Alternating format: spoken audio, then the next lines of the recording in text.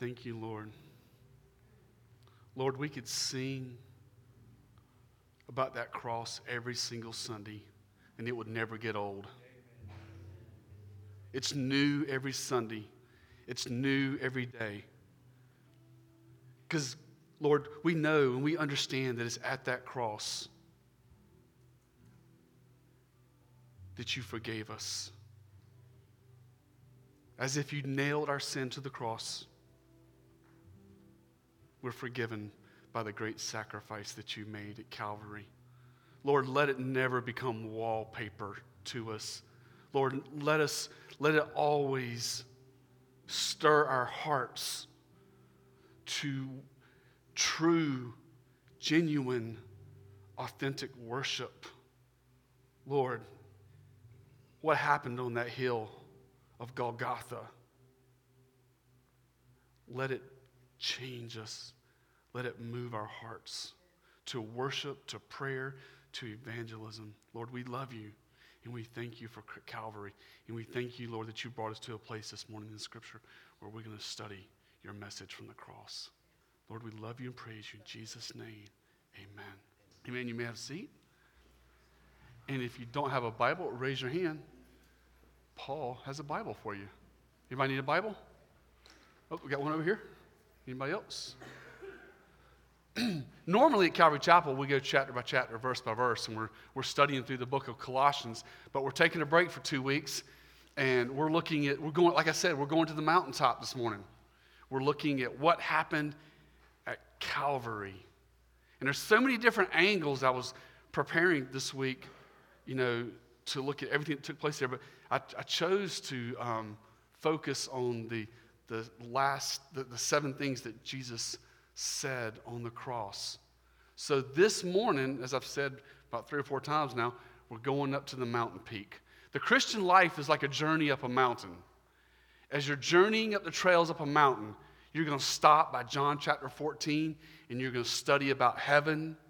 Then you're going to go up a little ways further, and you're going to stop by Matthew chapter 5 and chapter 6, and you're going to learn about the Sermon on the Mount. You're going to go to John chapter 16, and you're going to learn about the Holy Spirit being our paraclete, being the one that comes alongside. John 17, you're going to study about Jesus' high priestly prayer. Go back to, I think it's John chapter 2, you're going to study the wedding at the Cana of Galilee. And all these are profound truths that are awesome to study in our journey up the mountain. But this morning, we're going up to the peak. We're going up to the peak of the mountain of Christianity. And we are going to study and look at what Christ said as he hung there dying on the cross. No words in Scripture, no words by Jesus Christ, no words by the apostles, no words by the prophets are ever useless, in vain, or serve no purpose. Every single word spoken in Scripture, especially those of the Lord Jesus Christ, are full of wisdom. They're full of wisdom and truth. And they're worthy of our study as we bring it to life and we study it and we see what Christ is saying in these verses in light of what the rest of the New Testament says. They're very profound. So this morning, my message is titled, Christ's Message from the Cross. 7 statements, 7 life-changing truths. But again, as I said in my introductory, this morning is part 1. We'll look at the first 4, and then on Good Friday, we'll look at the last 3 and partake of communion. So let's pray. Lord, thank you for your word. Thank you for this message. God, just speak to our hearts, Lord. Let us love you more. Let us trust you more. And Lord, let us understand the glorious truth of your death at Calvary. In Jesus' name I pray, Father. Amen. All right, let me set the scene here. On a hill called Calvary, Golgotha, or place of the skull, our Savior, after he had been beaten, scourged, and ripped to pieces, most likely stripped of all of his clothing, was crucified, nailed to a tree, nailed to a cross.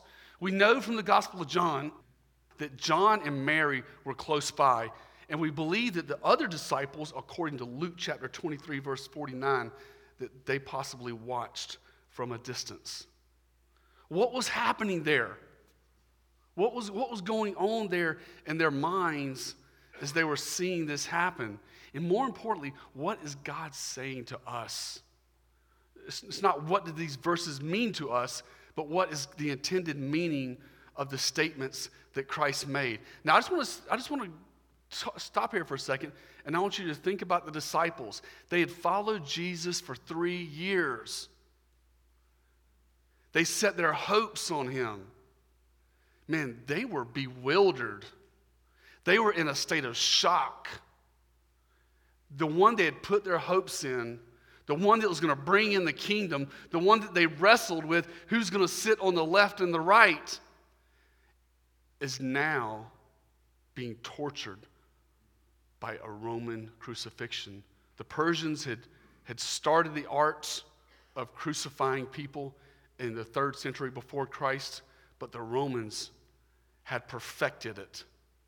So here's Mary and John standing very close, we believe, the disciples and the others in a far-off distance.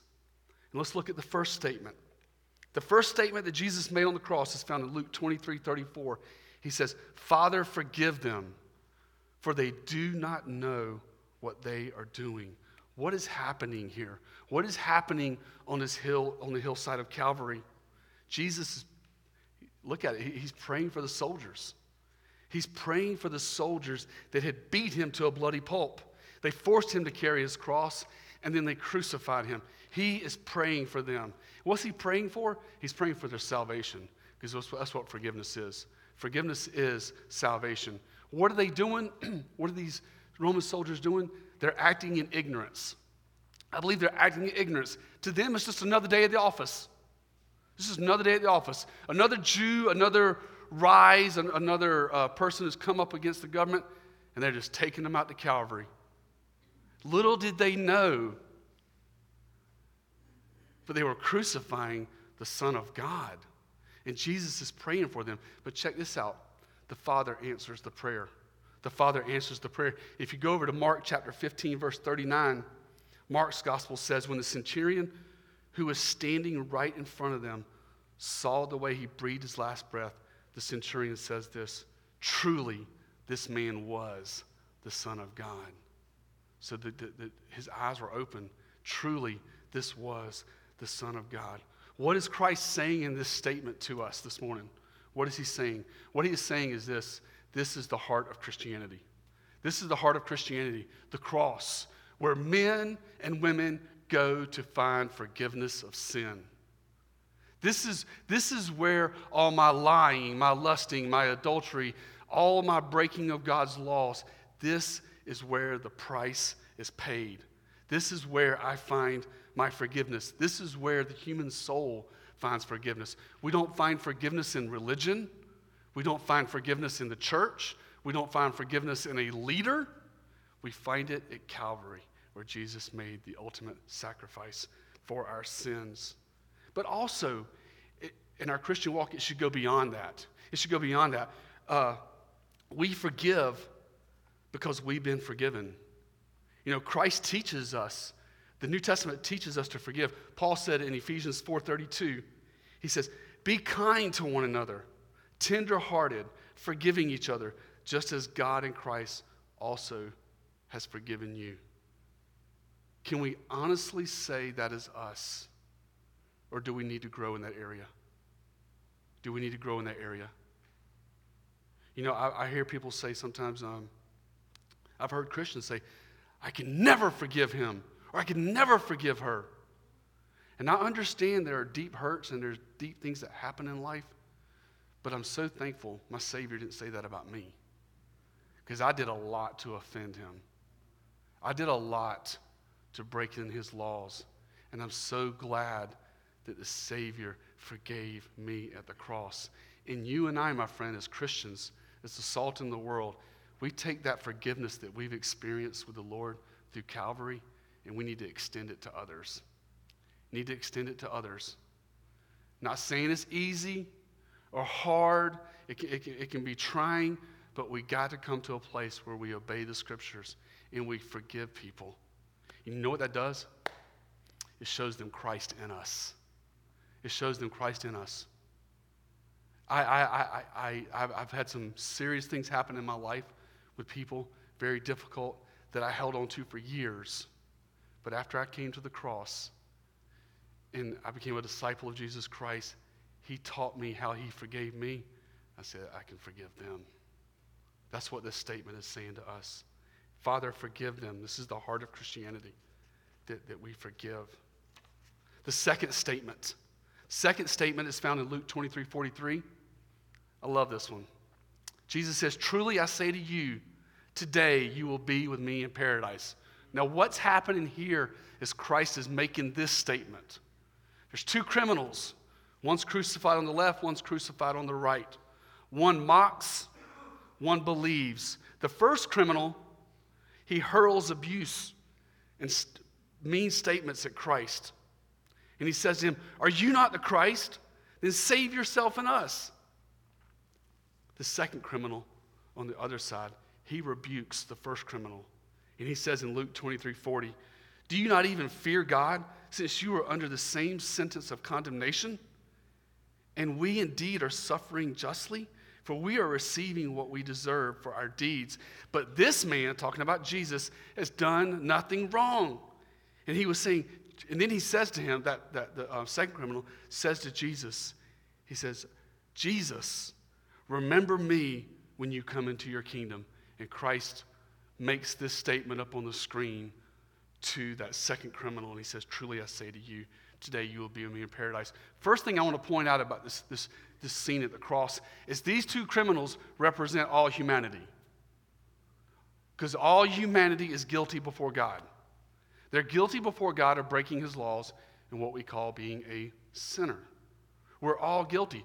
But also, in their response to the gospel, we see all humanity too. Because either you believe or you don't believe. Either you accept or you reject. And so we see, even at the cross, the world, a picture of the world's response to the gospel is pictured in these two criminals. One believes, one rejects. And what is God saying? What is God saying in this verse? What is he saying to the criminal? What is the scripture saying to us when he says, truly I say to you, today you will be in paradise? The first thing God is saying is this: heaven is a real place. Heaven is a real place. Truly I say to you today, you will be with me in, he says it right there, paradise. The word paradise means a perfect place. A perfect place with no disease, no sickness, and no death. In John chapter 14, I love that passage. This is one of the first passages I memorized. Jesus said, do not let your hearts be troubled. You believe in God, believe also in me. In my Father's house are many mansions. If it were not so, I would have told you, for I go to prepare a place for you. The Greek word for place in John chapter 14 is topos. It means a place marked off by boundaries. Heaven is a real place. Praise the Lord for the movies. I want to go see them, and I enjoy them, but I don't need the movies to tell me heaven's a real place. I got Christ's word. I got Christ's word. Praise the Lord for the movies. Let's go check them out. Make sure they line up with Scripture. But we have the words of Christ. We have the promises of Scripture that heaven is a real place. And he's telling this thief, today you will be in paradise. Second thing that this statement up on the screen that Jesus says, truly I say to you, here it is, today. He says, truly I say to you, then they put the comma in there, I'm saying this to you. He says, today you will be with me in paradise. This means this: there's no such thing as soul sleep. Soul sleep does not exist. 2 Corinthians chapter 5, verse 8 says to be absent from the body is to be present with the Lord. The moment we breathe our last breath and we close our eyes in this life, friend, you will wake up in glory. You will wake up on the streets of gold. You will see Christ. That's why Paul says in Corinthians that God has defeated death. That, oh, death, where is thy sting? Because now, don't get me wrong. When I look at death and I think about it, it ain't an exciting thought. And I'm really not looking forward to it because I like life. But I do know that when it does come to my appointed day, I don't fear what's on the other side There's not this scary unknown, woo, what's going to happen on the other side? I know what's going to happen when I step into eternity. I'm going to see my Savior face to face. I'm going to be on the streets of gold with my family members that have gone before me that serve him and that love him. So that's what Christ says to us in Luke 23:43, that heaven is a real place. And he says, today you will be in paradise. There is no such thing as soul sleep. The third statement is found in John chapter 19, verse 26. Says this, and when Jesus then saw his mother and the disciples whom he loved standing nearby, he said to his mother, woman, behold your son. Then he said to the disciples, behold your mother. I love this verse. I love this passage because we see Christ taking care of mom. We see Christ taking care of his mother that he loved. We see the emotion. We see the shepherding. We see him saying, you know what, I'm going to take care of my mom. You could kind of like say he was obeying the fifth commandment. The fifth commandment is honor your mother and father. And he's taking care of mom. But what is happening there? What is happening there at the cross? According to the Gospel of John, Mary is very close to the cross. Her and the disciple whom Jesus loved, which is John, are very close. What is happening there? Mary's in pain. Mary is in deep, deep pain. A sword is piercing her soul, and she's in deep agony as she sees her son that she loves being crucified, as well as you and I would be if we saw a relative, a child, going through what Jesus went through. It was not a pretty picture. It was not a pretty picture. Scholars believe when they went down the Via Dolorosa back in those times, that as a person carried their cross to Calvary, they would put a sign. It says, this is Jesus, King of the Jews. And the reason they put that sign up there was to make a statement to all people. This is what will happen to you if you break the law. It was a very gruesome scene, and it was breaking her heart. Listen to what Simeon said, the prophet, in Luke chapter 2, whenever they went to dedicate Jesus at the temple. This is spoken in the very beginning, Luke 2:34 and 35. And Simeon, a prophet at the temple, right after Christ was born, says Simeon blessed them and said to Mary, his mother, behold, this child is appointed for the fall and rise of many in Israel, and for a sign to be opposed. And here it is. He's speaking to Mary, his mother, and a sword will pierce even your own soul, to the end that thoughts from many hearts may be revealed. Mary sees her son, the son that she dearly loves, being crucified, and it's breaking her heart.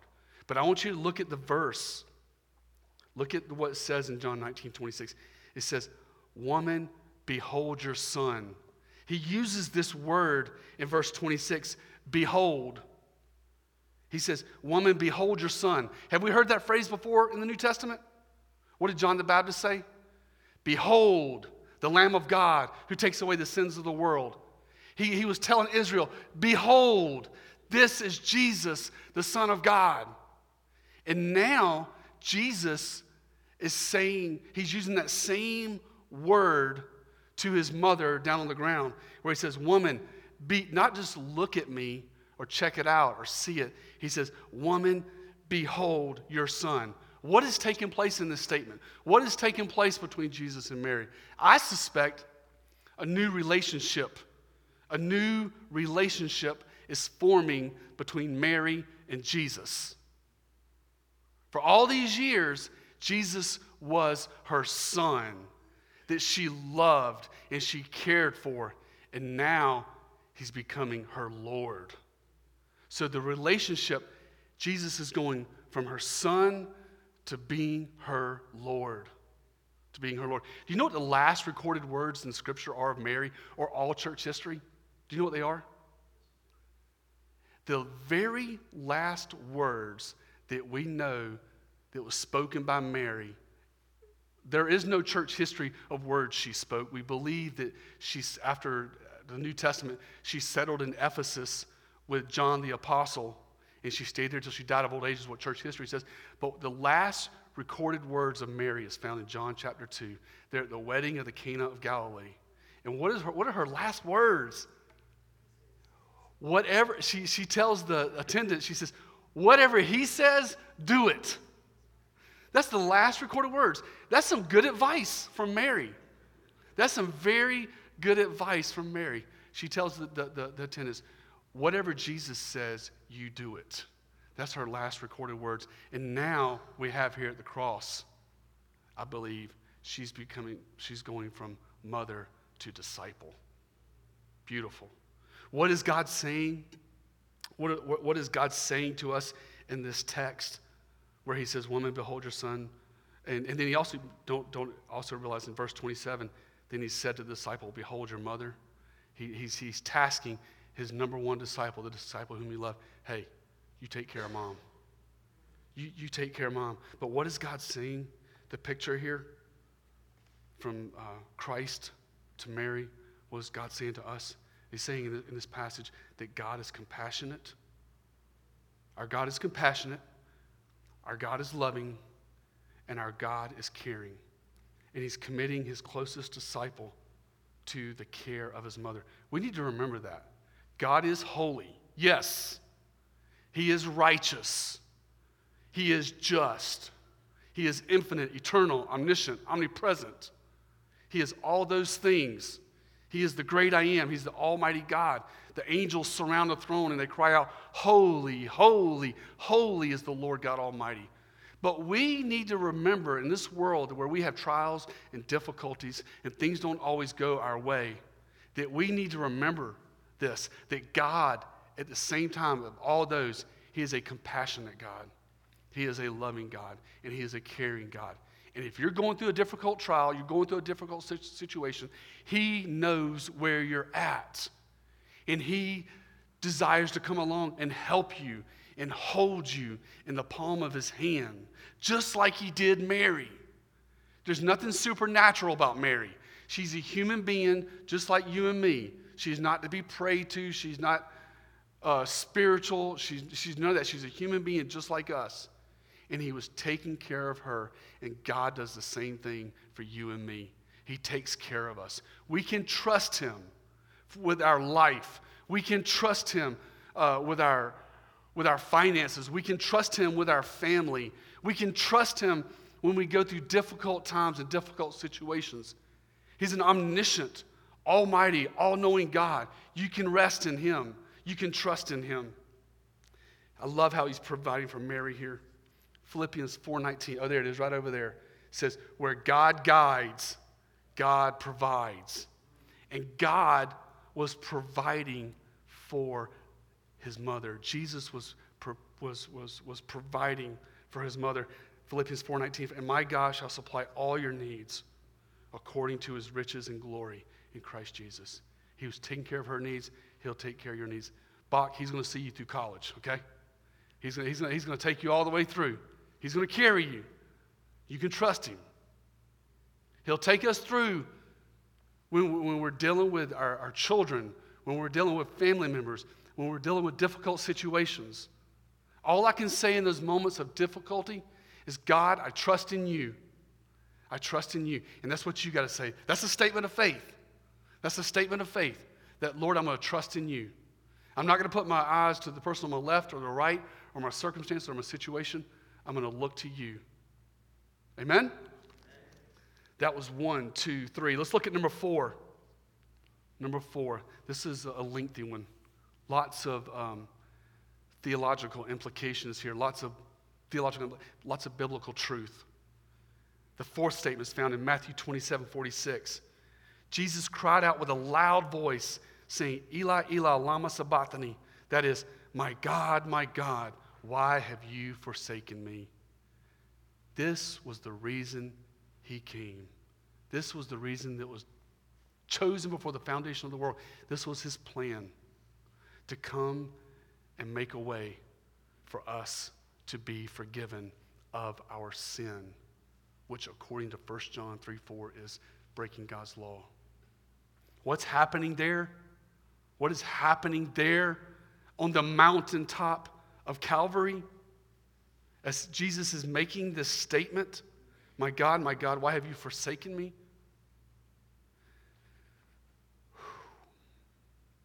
Jesus is expressing his feelings of abandonment as the Father places on him, not beside him, not to the left or not to the right or not to the foot, but places on him the sin of the world.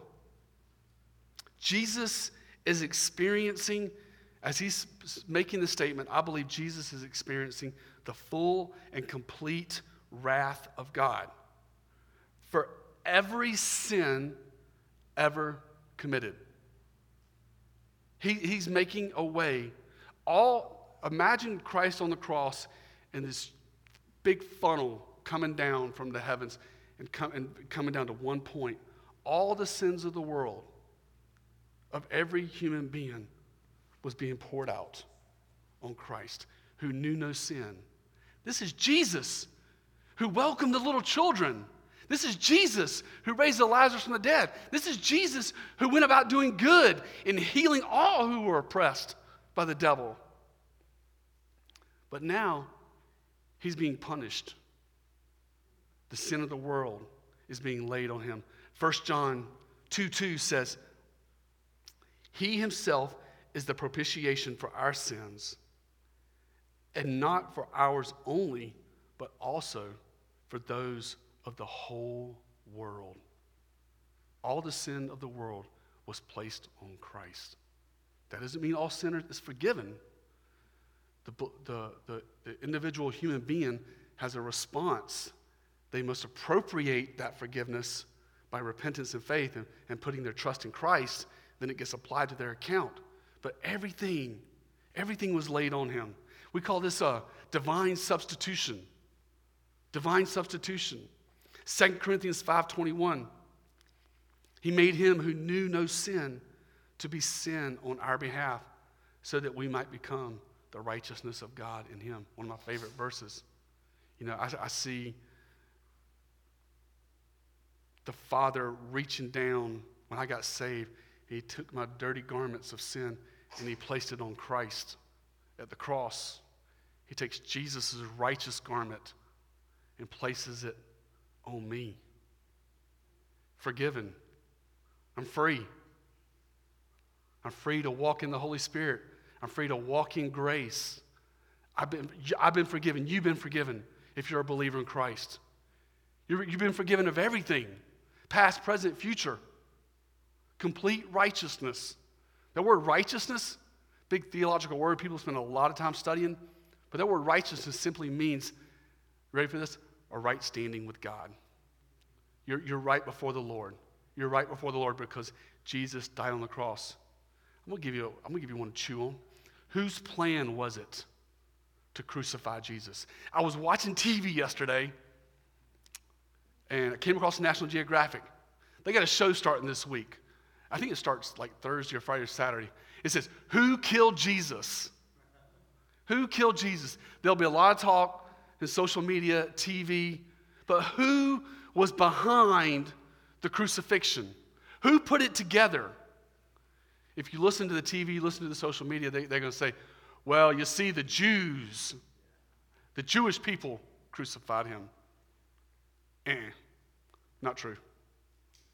Fake news. Some people will say the Romans. Well, Jesus was crucified. It was the Roman plan to crucify Jesus. Fake news. Who was behind the plan of Calvary? Isaiah 53:10 says this, yet it pleased the Lord to bruise him. He hath put him to grief when thou shalt make his soul an offering for sin. You ready for this, folks? It was the Father's plan. It was the Father's plan from all eternity. It was the Father's plan. Peter confirms this in Acts chapter 2, verse 23, where he says to in his sermon in Acts 2:23, this man delivered over by the predetermined plan and foreknowledge of God, you nailed to a cross by the hands of godless men and put him to death. Calvary was not plan B or C or D, E, or F. It was plan A from the very beginning. It was plan A. It was the Father who crushed the Son at Calvary. That's the love of God. That's the love of God. God says, you know what? I'm going to step down because I am the sinless Lamb of Jesus, that is, the sinless Lamb of God, the second member of the Trinity, will leave the Father's side, come into this world, born of a virgin, lived a sinless, perfect life, suffered and died on Calvary to be the ultimate sacrifice that will be able to forgive all who come to me in faith. It was the Father's plan. It was the Father's plan.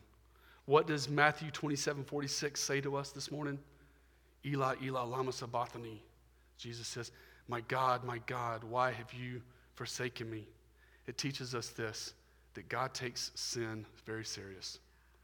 God takes sin very, very serious. Salvation is a free gift that you cannot earn by works. It's a free gift he gives you. It's free to us, but it was not free to the Father. It cost him his Son. Jesus paid the ultimate price. Every sin was laid upon him. Now what I want to do is I want to take you to Romans chapter 9, verses 22 through 23. One of the most challenging passages in all of Scripture for theologians. Romans chapter 9, verse 22 through 23. You should be able to follow me up on the screen. Says this.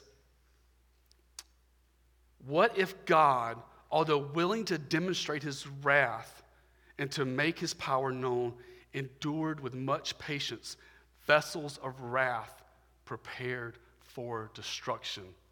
Wow. There is a lot there.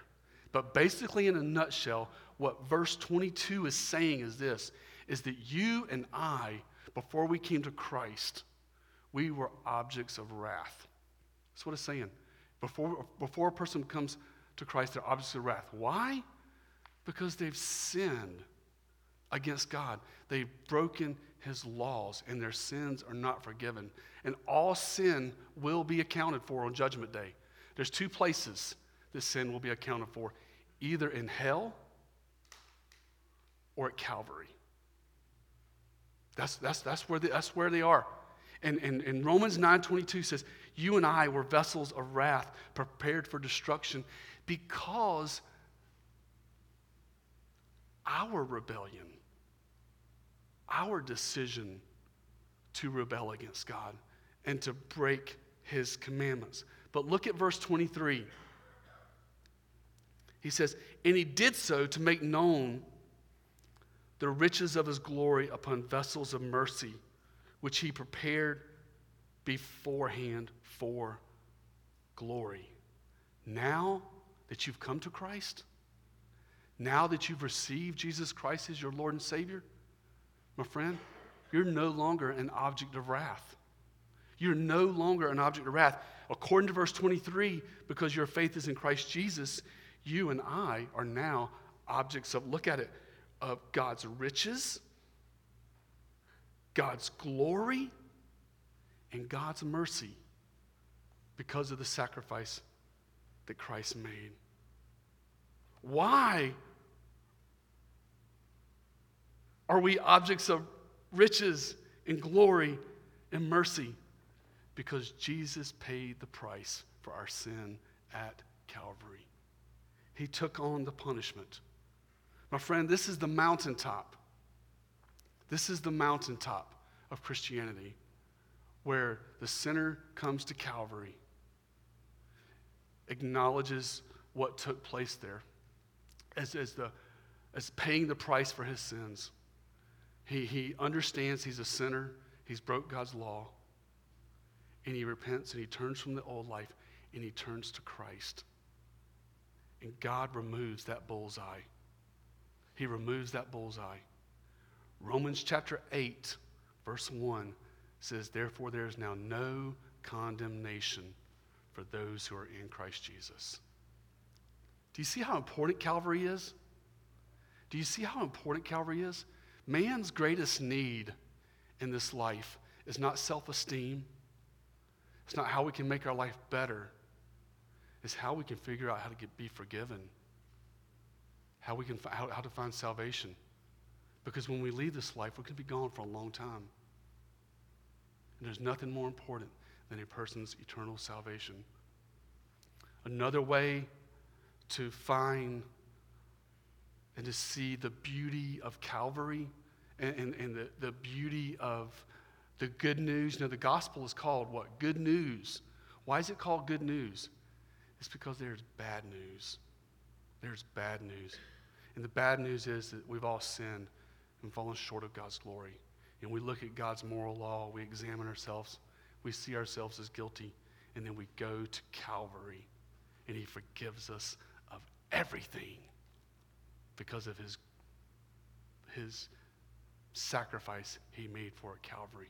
As I said in the beginning of my sermon, every single thing in the Bible, every message, every teaching you find in the scriptures as you go up this mountain journey called Christianity, there's awesome biblical truth in every passage.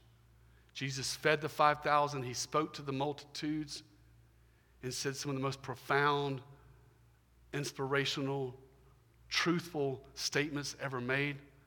But I believe what took place on Good Friday and then what took place on early that Sunday morning is the mountaintop of Christianity. If you go into the Gospel of Matthew, chapter 27 or 28, I'm not sure which one, but it says that the women were going there early in the morning, and it says that they were afraid.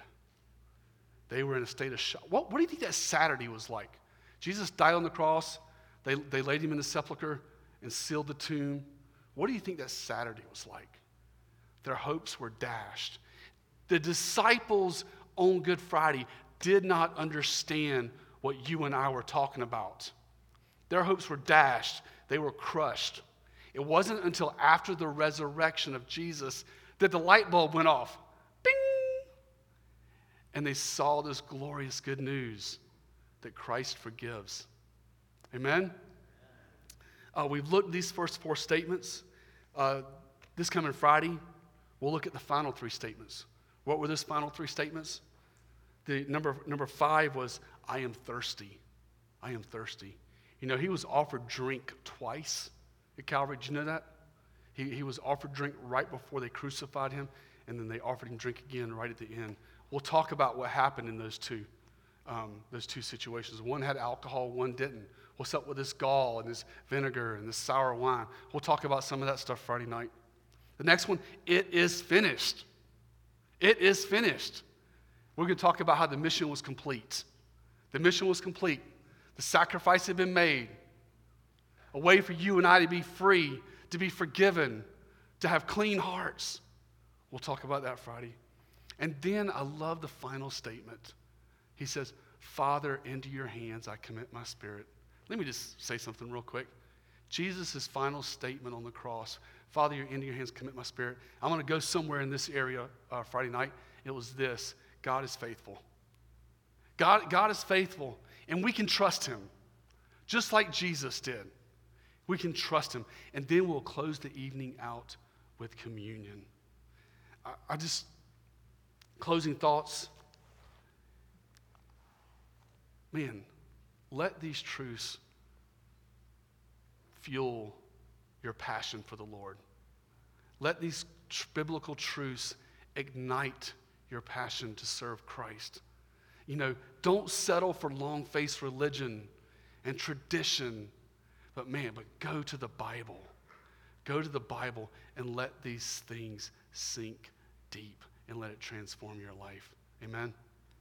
If you're not sure whether you're a Christian or not, it's simple.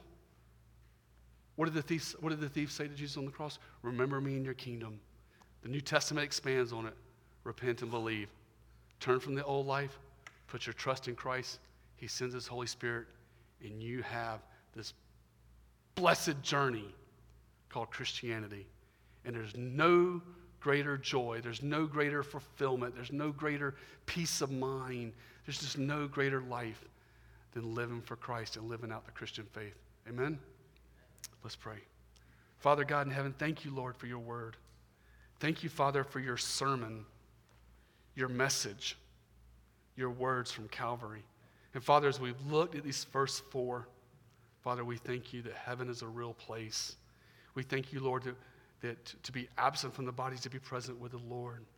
God, we thank you that you're a compassionate and a caring and a loving Heavenly Father who cares for your children. And you care for every little detail. Lord, we thank you for that. We thank you, Lord, that you are the propitiation. You are the sacrifice that enables us to stand here today with no guilt, no condemnation, but to have hearts that are white, that are pure as snow by your sacrifice. Lord, we love you, and we thank you, Lord. Father, I pray as we enter it now into this, what we call, some people call the Holy Week, the week of the Passion. Lord, I pray that we'll all spend time in God's Word and reflect on what happened. And Lord, prepare our hearts for Friday night. Give us a desire, Lord. Man, I want to hear what they have to say about those last three statements. And Lord, help us to just let it fuel our passion as we serve you. In Jesus' name we pray, Lord God. Amen.